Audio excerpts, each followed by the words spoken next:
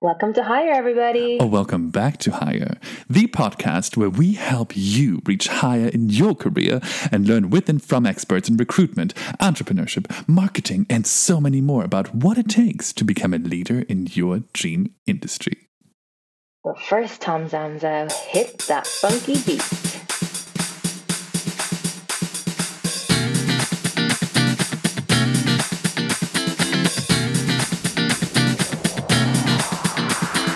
Huh.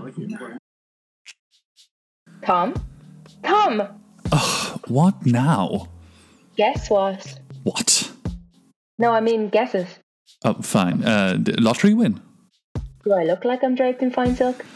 Did you do something to your hair? I might do something to you in a second. Did you bring us a most sensational and utterly brilliant guest to chat with to uncover her career secrets and show everybody how it's done? Bingo, of course I did. Today on the show with us is an old acquaintance of mine, one I've had the great pleasure of reanimating thanks to Hire. Nicola De Beer, Managing Director at Field Management Ireland. That one, Nix has kindly agreed to read us a page or two from her book of her career secrets. Mentorship. Career mobility. What to do when feeling stuck. And so much more. Right, I can't wait any longer. Let's go get it. We've got Nicola in the building. Oh, yes. Yes, I'm so excited. Thanks, Nick, for joining the call today. Just, we've given the audience a little bit of information about your background and who you are, but in your own words, give us your elevator pitch. Normally we choose a particular building to go up as to give you a reference for the time that you have to do this, but we recorded a guest just now that said, I'd rather do it in a bungalow, so more so horizontal. Walking around. Really elevator pitch up to wherever you please. Okay, great. Well, I'm just going to stay where we are in Dublin and give you a quick update on what we do. Our business is a marketing management business where we run big outsourced sales, sampling, demonstrations, merchandising teams. And it's all about gathering data and insights for the big brands that we work on. And the main focus is obviously all the people that we work with and we develop for them. And what about you, Nick? Well, I'm just super fabulous, obviously. Clearly. My story is really, I'm just a person who loves working with people and working with big brands to help them convert sales and really build their brand awareness. And that's my passion. My passion is all around people and, helping them achieve really their goals. That's what I love. Oh, I love that, Nix. And look, we always do this at the start of our show. We tell our audience that you're going to save your most prized tips for the end of the show. So can you please do that? Obviously, you can say some during, but make sure that you have 3 at the end so people can go away with directly after this show and start work on themselves. Awesome. How about that? Will do. Cool. Yeah, love it. We also start with some myth busting. So we've asked all our guests this question this month, kind of the same pretty silly question. Agency, marketing, fame, glory, fancy cars, power. That's what the career in agency is all about. Or is it?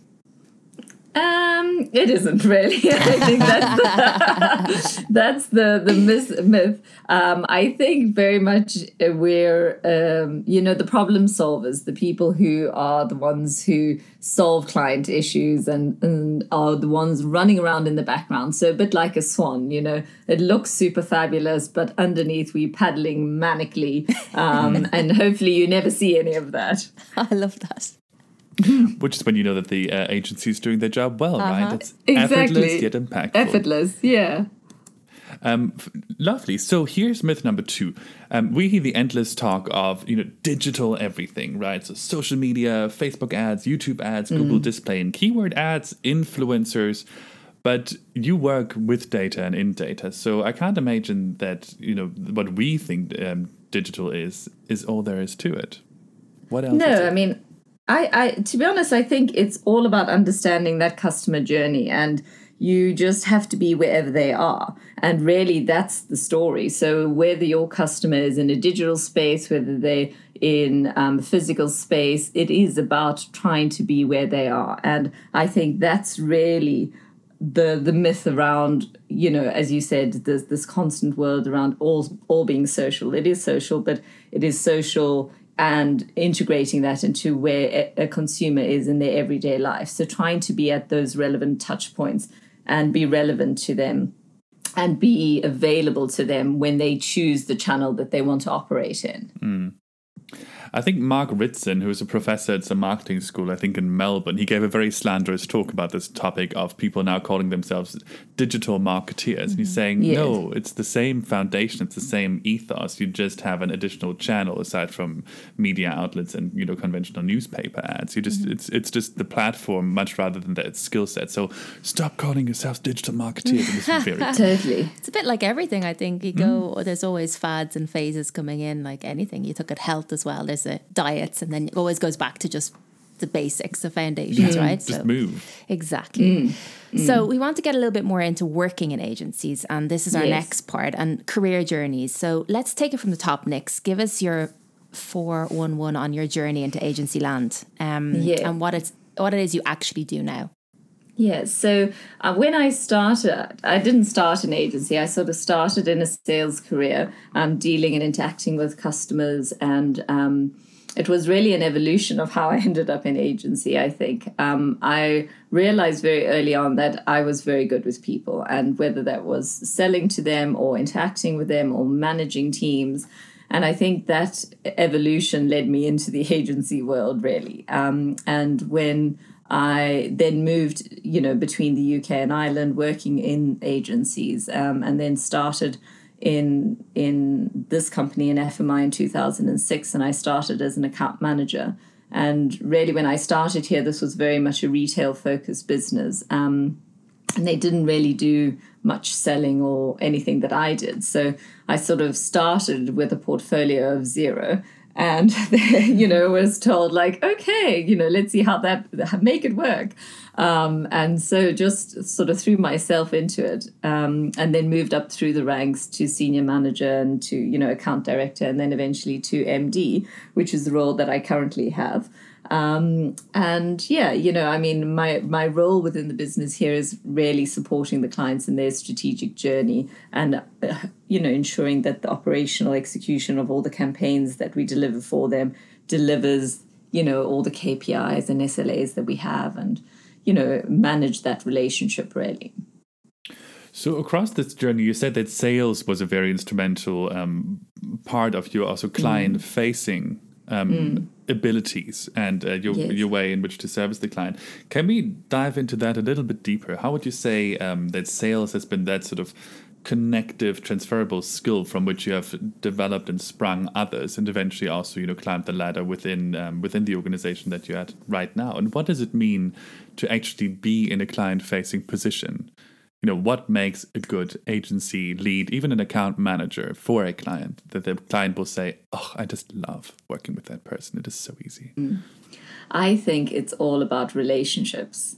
And it's really the fundamentals of everything, I believe. It's, you know, being able to connect with people ultimately, and obviously being good at your job in terms of, you know, being able to deliver and, you know, do what you say you're going to do. But relationships are key, and forging those relationships are essential. Especially, it's easy to have a great relationship in the good times, you know, because it's great and everyone's having a ball. But it's when things get really tough, when you have to pick up that phone and make that phone call. And sometimes people shy away from that. You know, they place an email, they don't communicate in the way that essentially builds trust. And I think that's essentially what makes people very good at client service, is building honest, open relationships, which can be hard, but that's where it comes, you know, that's what it comes down to, I think. It's something worth investing time into, and it can be a bit tricky, right? When you're sort of in the tug and pull of your day-to-day life, you have to deliver. You've got internal mandates, you've got external mandates. But there will be turbulence in any career and in any relationship. So investing the time early on to have that relationship be built on trust, that it can weather the storm, I think that's quite important. I remember this very distinctly. I was my oldest friend, I'd met him when I was 3 years old. We traveled through Australia together, but we had only ever met in the good times. And so then suddenly you're stuck in a car together and it's raining and there's hail and there's cows everywhere. There's sort of a kangaroo flying over the horizon and you're thinking, ooh. And we were on a 2-month journey. And about a month in, I realized this relationship has never been stress tested, and under duress, it is just, we didn't have the tools. It was complete disaster. I've barely spoken to the man since. So very, very... So if you're listening... Yes, so if you're listening... Get in touch. Niklas from Kiel. I still Give us love a you. call. I love how you brought up, we're going to go into education now, but I love how you brought up the phone call, because it's so, like, in the corporate world now, it's like all email, even message now on Teams. It's like, just pick up the phone. It's so much easier. And the relationship is different. And like you said, you can have that. And it doesn't sound, because emails can sound bad as well, right? Or people can take them the wrong way. So I think it's a really important point, Nick. Thanks for bringing that one up. Education, we want to go into a little bit. You studied industrial psychology before moving to a widely successful career in agencies. Now, you've already kind of answered that it happened a little bit by accident. You kind of found yourself in an agency, but are there still parts of your formal education that help you to do your job today? Yeah, I mean, I think, industrial psychology is just the psychology of the workplace and people. And obviously, our business is all about people. So I think it's always sort of shaped my direction. But I think it's about how you interact. And I think the formal education, what it's given me, and I still use today, is that diligence to work through things, complicated projects, the flexibility that you needed in your approach to projects. And I think those are the kind of things that the sort of formal education potentially has drilled into me, and stuff that I use day to day. Super. So we speak about this formal education question quite a bit because in my case, for instance, I beeline from what my formal education was straight into corporate. So background in sustainability, it was much more research and culture driven into something that was marketing and sales as my first position, my first job. But I agree with you. Interestingly, what worked out was not so much the knowledge that I had acquired at university, but it was the soft skills that I came out of with. Because this is the first place where suddenly you have group projects where you have to figure out hierarchies in teams that don't have any hierarchies, do some roles and responsibilities, meet deadlines, distribute work. So it's your first... anybody who is in university who's thinking about studying again, this is what I would like to say. Knowledge you can read in a book. Practicing your skill sets, to me, that was the biggest value, to develop those soft skills and collaboration. Absolutely. I mean, I couldn't emphasize that enough. I mean, really, we've moved away, I think, from the days of, choosing a career, doing one set of learning and that becoming your baseline. We've really moved to lifetime learning. We're constantly learning. There's no one degree that's going to give you everything you need to know in your life skills, because that just isn't as straightforward as that anymore, No, true.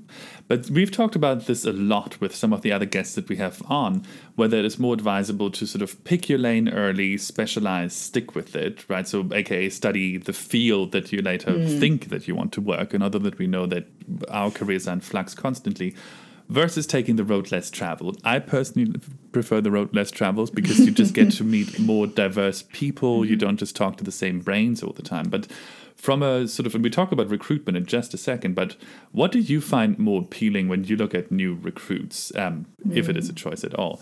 Are you like, ooh, MBA, that's quite glorious, it's fantastic? Or are you more so intrigued by the outliers, people that may have studied sort of culture norms in the Middle East? Are you looking for a job, Tom? Me? Always. Or or is it a mixture of both? I just wonder sort of like, where does your, and it's a very sensitive and intimate question, but if you look at a CV and a recruit, are you saying, ooh, that's interesting? Are you saying, okay, that's definitely the skill because he's got they have the MBA? Yeah, I think it's a combination of both, because really it comes down to the individual. It's difficult when you're looking at CVs, because obviously CVs, give you sort of an indicative direction of where somebody's coming from. But I think regardless of if they've studied exactly your industry or not, it showcases someone's ability to push themselves through, an educational process. And sometimes those outliers bring, very often the outliers bring really interesting things into a business and different way of looking at projects, at problems. And I think that's really useful. Yeah, absolutely. And let's go a little bit more into recruitment for a second, which you do at your own company, obviously, but maybe for other clients as well. Go a bit more granular. What makes an application stand out in your eyes? If you get that CV on your desk, what's going to stand out? Before the interview, right? Before the interview, exactly. Before the interview, I think it's really about people going back to basics. And I know that might sound really silly, but it is, go back to basics. Make sure that your CV is clear, that your work history is relevant. Adapt your CV to the role that you're applying for. And also highlight life experience. Life experience, if you can, and I know it's more difficult to convey it on paper than in person, but, that is really, really interesting for businesses because we're trying to understand the whole person. The new ways of recruiting are looking at the individual as a whole, adding to an organization. And so I think, go back to basics, keep it clear, keep it concise, and keep it relevant. Interesting. So I'm just having a thought. For people that are just sort of emerging on the scene and onto the job market, it can be quite hard to say, this is my job experience. I don't feel qualified because I'm just starting out. So how do I get my foot in the door? One great way of doing this is to look at your life experience and distill and translate those experiences into skills and abilities that could be interesting for that position. So have you been the head of the debate club and coached other people on how to debate and verbalize opinions? You might be fantastic in advertising or media, right? But so what is your perspective on placing life experience onto your CV if you've already been in the game for 20 years, but you want to actually transition and change career? Because that's when people start to feel awkward, I think, about writing that, by the way, I'm also, besides just being the work animal, I also love all of these things and I'm quite well read in those topics. Is that something that you would like to see? Oh, I think the more authentic you can be, obviously in person and in how you present yourself to a business, the better. Because that means that, that's who you are. And when people then meet you, that's reinforced through the conversations you have or the interview you have. And I think, that marries up the two quite nicely. Whereas sometimes when you read a CV that might come across as extremely confident, all these things, and then you meet the individual who's super timid, doesn't, all those things, is a kind of contradiction in terms. Whereas, if you, like me, a little bit bubbly, a little bit over the top, you want to kind of convey a little bit of your personality, so that when they meet the individual, it makes sense. You're going, okay, actually, I get them. Oh, that's great. I really love that. I know, me too. It's an amazing piece of advice. Exactly. I want to go a little bit deeper into psychology of hiring, though, as a recruiter or manager, so the audience can know what they're going into. We've spoken about it quite a lot on our podcast with our recruiters, but I'd love to hear your perspective, how you prep for those interviews, what's your strategy and how to vet the candidate. Can't speak. I know. Well, I mean, normally people can't speak coming into an interview. I know the total Be fear. Scary, Nix. I mean, I think for me, in terms of the interviewer, my prep is always, first of all, understanding really clearly what the role is that I'm looking to fill. Or the client is looking to fill, understanding their culture, who they're going to be working with, all those facets, because it's a really rounded piece. It's not literally only the matrix of skill sets that you're looking for when somebody comes into the business. Of course, you're looking for them to be able to actually do the role, but you're looking for them to add to your culture. You're looking for them to bring skills to the business. So, knowing what those are in advance, I normally sort of jot them down and going, okay, these are sort of the key attributes or key qualities. And then, then hoping that individual brings that to the table. But it can be really tricky, I mean, it is, everyone has a different approach. I know that many recruiters probably follow matrices and skill sets. I'm much more go by my gut kind of person. I'm I like the energy of people, and so physically meeting them, or whether it's over Zoom, I have to see someone, I have to be able to interact.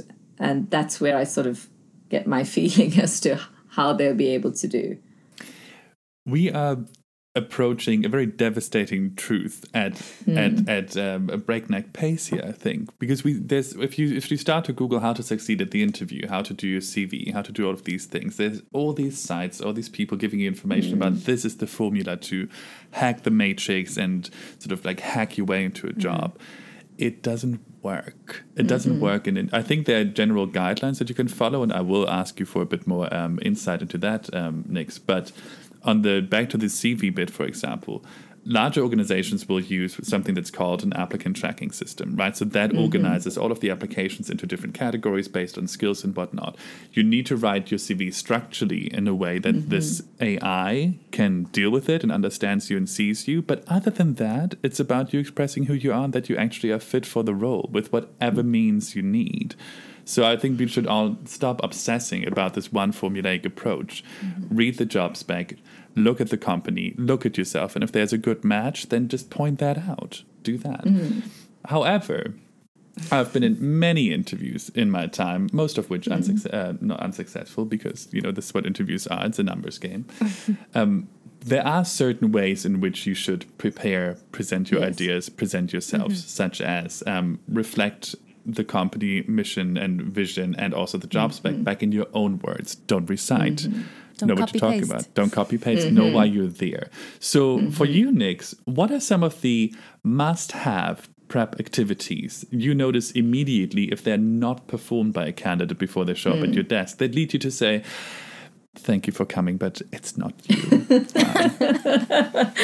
I think, again, it goes down to basics. I think the way you present yourself is really important, because obviously the visual cues that you pick up from somebody coming into a room is just part of, they always talk about this unconscious bias, but understanding the type of corporation or business you're going into, understanding their culture, as you said, not reciting it back, but most importantly, understanding the role and then being able to convey your authentic self in the meeting, try and be, and it's difficult for candidates, and I've been in those situations myself, like you, Tom, where, you're trying to convey who you are, but, you could be nervous, it could be really formal.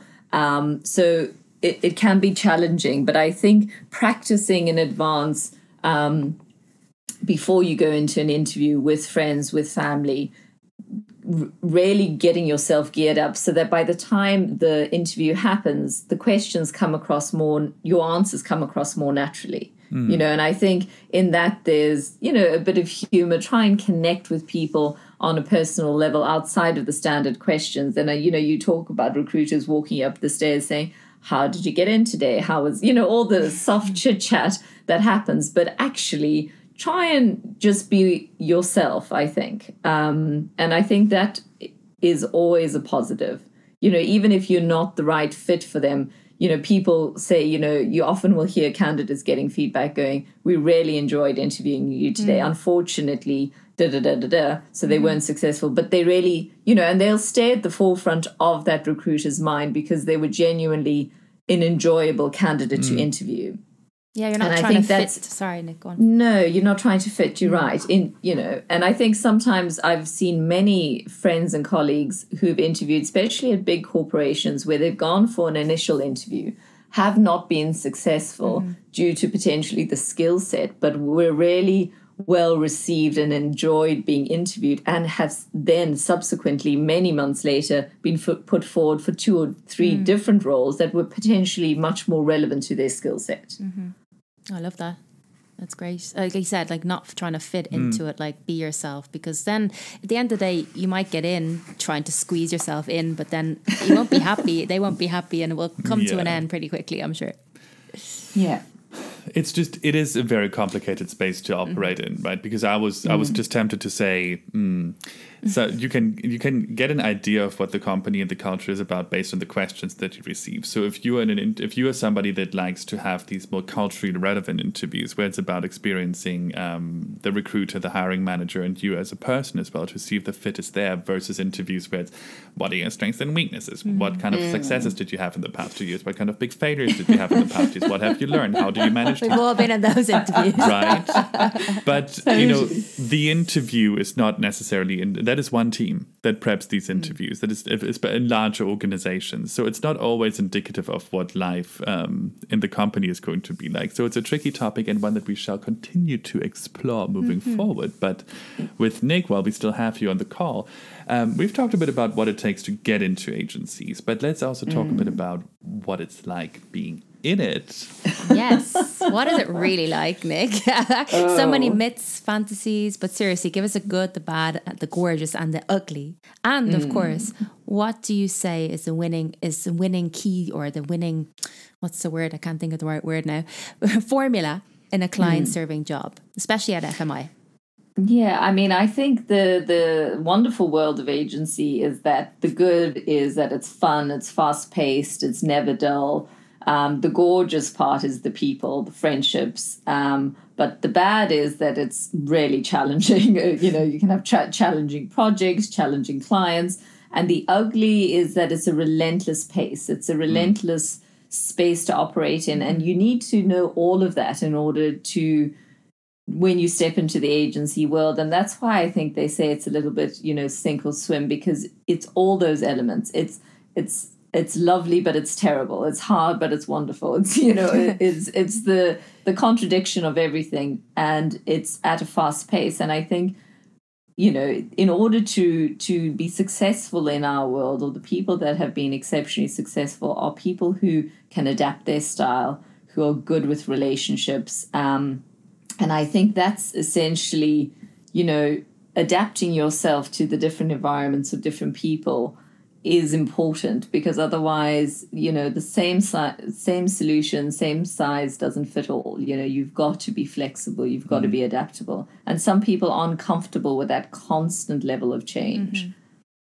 I would imagine it's quite addictive. It's almost a bit like you, Nikki, being on the fever pitch of the hockey field. It's hard work, you're sweating. Yeah, up and down, up and down. Yeah. But you also don't want to stop. No, it's addictive. Yeah.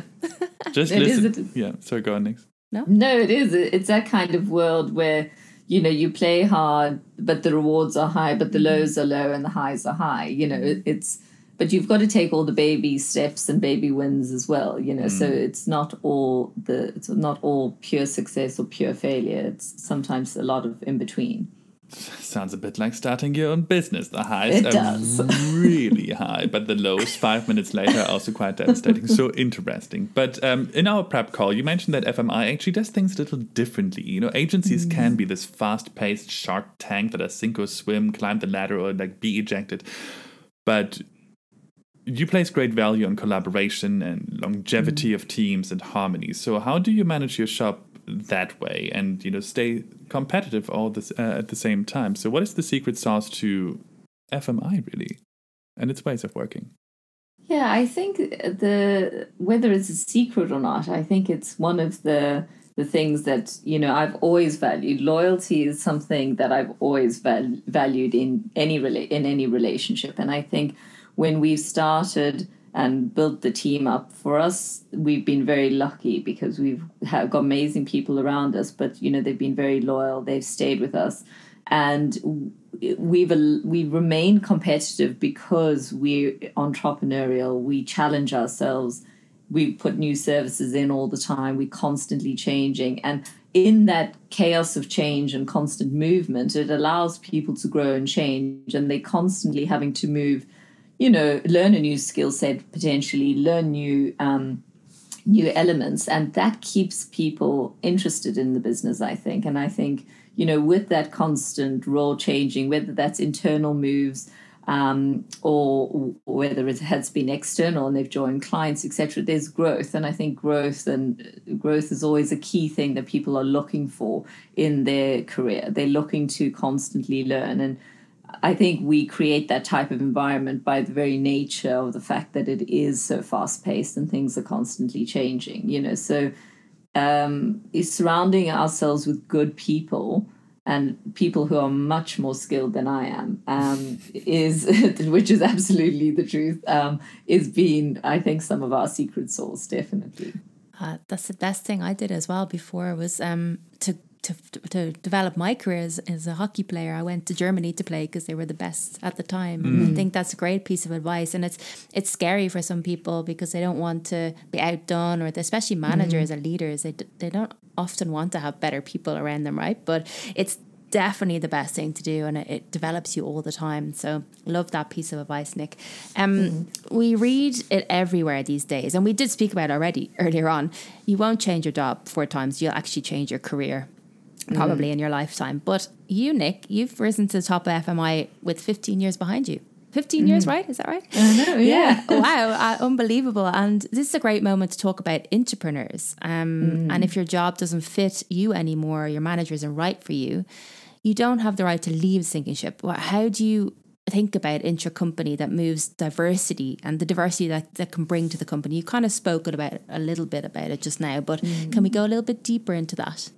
Yeah, I mean, I've faced that challenge myself, and I think lots of individuals that I've spoken to have faced that. It's really about facing the challenge and going, not waiting for someone to create a space for you. And I know sometimes, people might say, well, I'm not in charge of my own destiny. It's a big corporate, et cetera, et cetera. I think I definitely believe in creating your own path. Controlling the elements that you can control, constantly looking for opportunities. And opportunities don't always come in the guise that you imagined. More often than not, they come in the form of really hard work, sacrifices, slightly different direction to what you were initially going to go in. But in all of that lies the opportunity. And I think, what I would really say in my career is that adaptation, that ability to carve out a niche, learn a new skill set, create even a department that didn't exist before on the premise of, showcasing ability and initiative by delving into those opportunities. And it might not be, it's not going to come on a silver platter. You have to create them.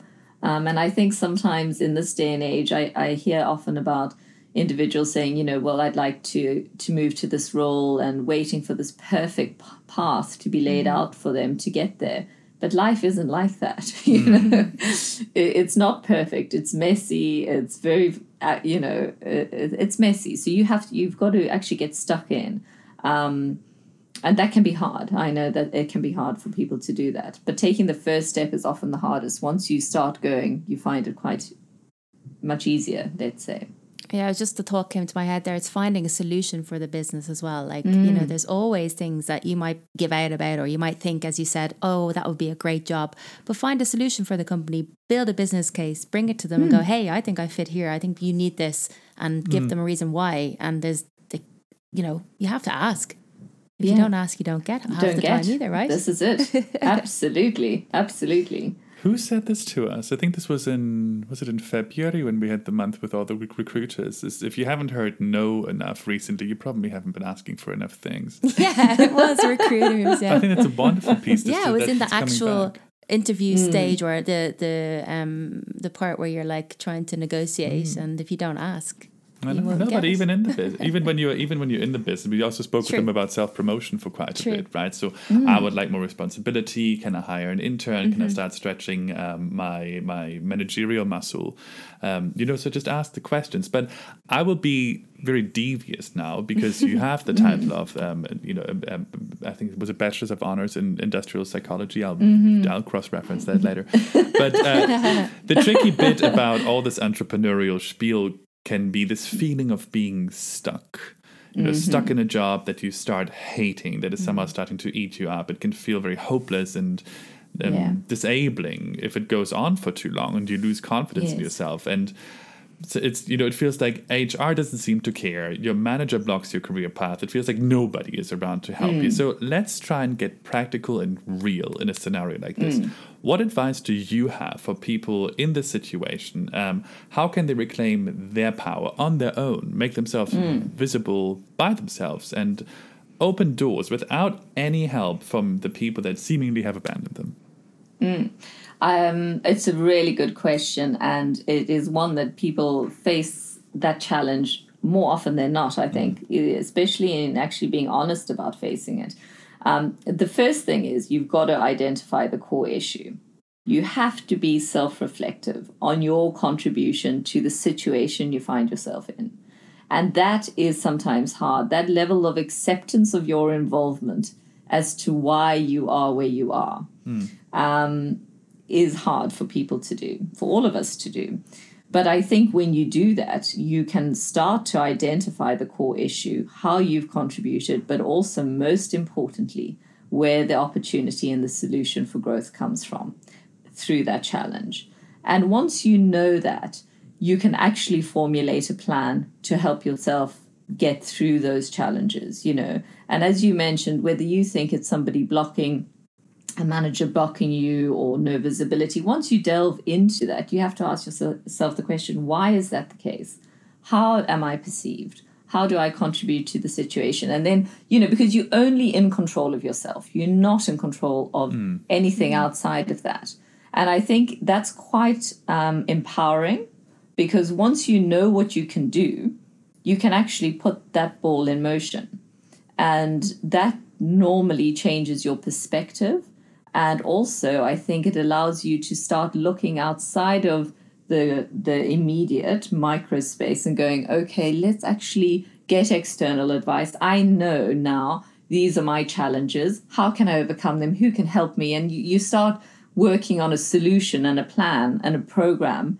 And even having that is quite, for me, I feel like I'm back in control.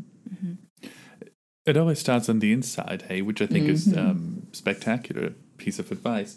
Because without that, you also don't have the ability to figure out I'm not in the right space, I'm not in the right place for my personality, my skill set, and that's why I'm not being seen. What it also allows you to do is what Nikki said earlier, is to formulate a business plan. Maybe look in the departments and teams that work in your not immediate environment, but on the same floor, say, for example, and start to have those coffees. I believe in the power of the coffee corner. I wish we could still have coffee corner. But I know. I believe in the power of the coffee corner to be the great maker or breaker of careers. It's hard to do, obviously, but start to talk to people, not to complain, but to start to add value to other teams' work. And you can do that on your own time.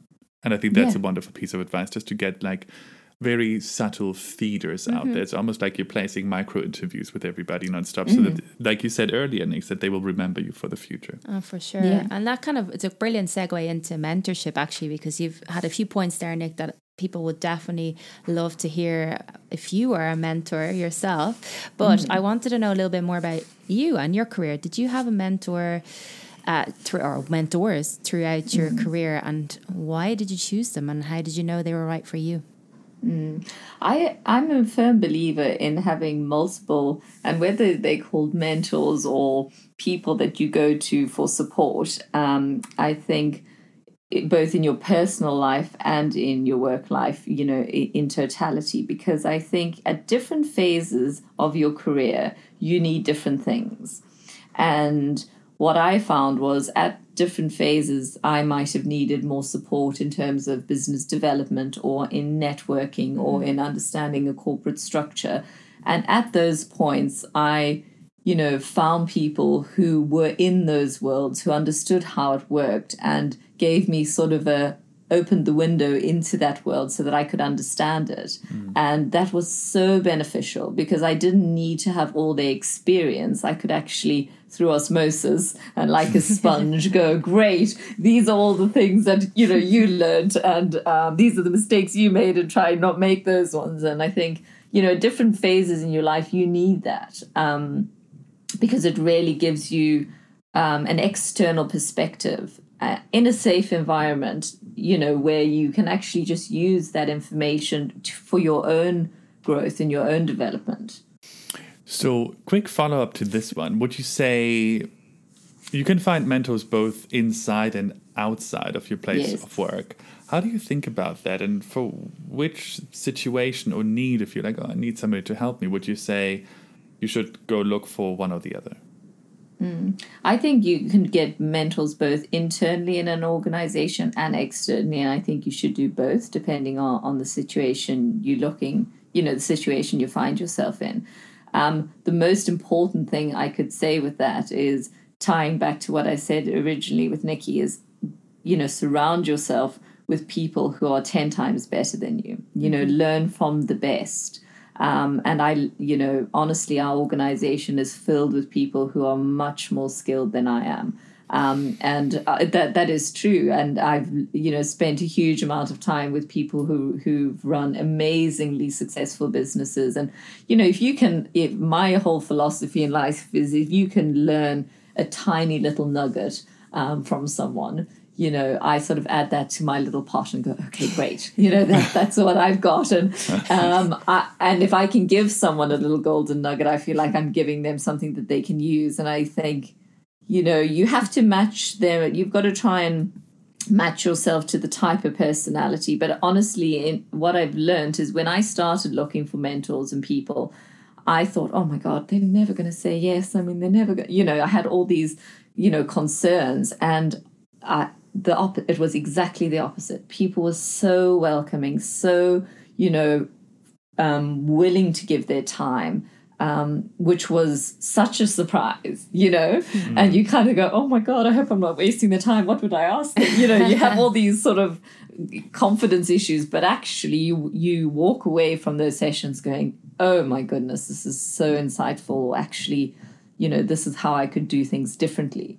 And I think Sorry. No, I was just going to say it's worth the ask then, right? Because like you said, like it's scary to ask sometimes, but what's the worst they're going to say is no, I don't want to get. But then if they do say yes, you get all these amazing things. Sorry, Nick's completely interrupted you. No. And it's, all I was going to say is that, I've become a firm believer in, you have to become, or Mahatma Gandhi's favorite saying, become the change you wish to see. And that is the truth. You can't sit there complaining, wanting to be better, wanting to be different, wanting to create things and not wanting to take those first steps and make that change yourself. So I think mentors are a wonderful opportunity for individuals in their career to gain insight and to grow. It's an incredible end to that part of the podcast. Thank you so much, Nick. You've given us so much to think about, in fact, and talk about. And to talk about on the Instagram channel, possibly. So indeed, yes. As promised at the beginning, Nick, what are the top 3 tips for anybody who would like to get into this agency world that they could start implementing tomorrow just to get themselves ready for a career in that space? I think the most important thing for me is that, no job is too menial or too basic. So, for me, it is about if you want to be in an agency world, if you want to learn how it operates, get into the field, get into retail, start working with customers, even spend time in the retail space, get to understand that environment, because learning from the ground up is really, really beneficial. So that would be the first thing I would say. Is just get out there and do that. And if you want to do, whether that's doing an internship or, just get that experience, get out there, it'll stand to you. The second thing is I would say that relationships are absolutely key. So get better at building relationships and, really look at your personality, how you interact with people, how you communicate. Relationships are key in our world. So if you can do that. And my final one is really, you have to build up your resilience. And a little bit like Nikki in her hockey days or any great athlete is you've got to be able to have that bounce back ability. You've got to get used to getting knocked down, but dusting yourself or, or getting back up and going again. And so whether they're going for that perfect role, whether they get a million no's, whether they, go to interviews, keep going but most importantly, learning from what you've just experienced. That resilience and bounce back ability is a hard thing to sort of skill to create within in your personality, but it really stands to you in this kind of environment. Oh, they're superb tips. Thank you so much, Nick, for the whole episode, for all the wisdoms throughout, and especially those tips at the end. It's been a pleasure having you on the show, and we hope you enjoyed it too. Oh, I loved it. You guys are like tonic for the soul. It's brilliant. Thank you so much. So are you. Thank you. I will still maintain to believe and spread the news that you are the most talented person working at FMI. For anybody still with us at this episode, next week on the show, we have got a sensational creative director, Jules Howell from Proximity. We tried to interview him, I must honestly confess, but it just became delicious and wonderful story time. He is opening his little box of a lifetime experience in agencies, this time advertising agencies. What is it like? What are some of the wicked fun that you can have? Why is he still in love with the space? And whom does he see thrive in it, either as a career starter or somebody seeking to create transitions? So do give it a listen. Hop over to Instagram if you have it. Go Hire Podcast. We share some behind the scenes, some of the things that make us tick, how we're having fun with the show all the time. So as always, gentlewomen, gentlemen, and anybody in between, let's go get it.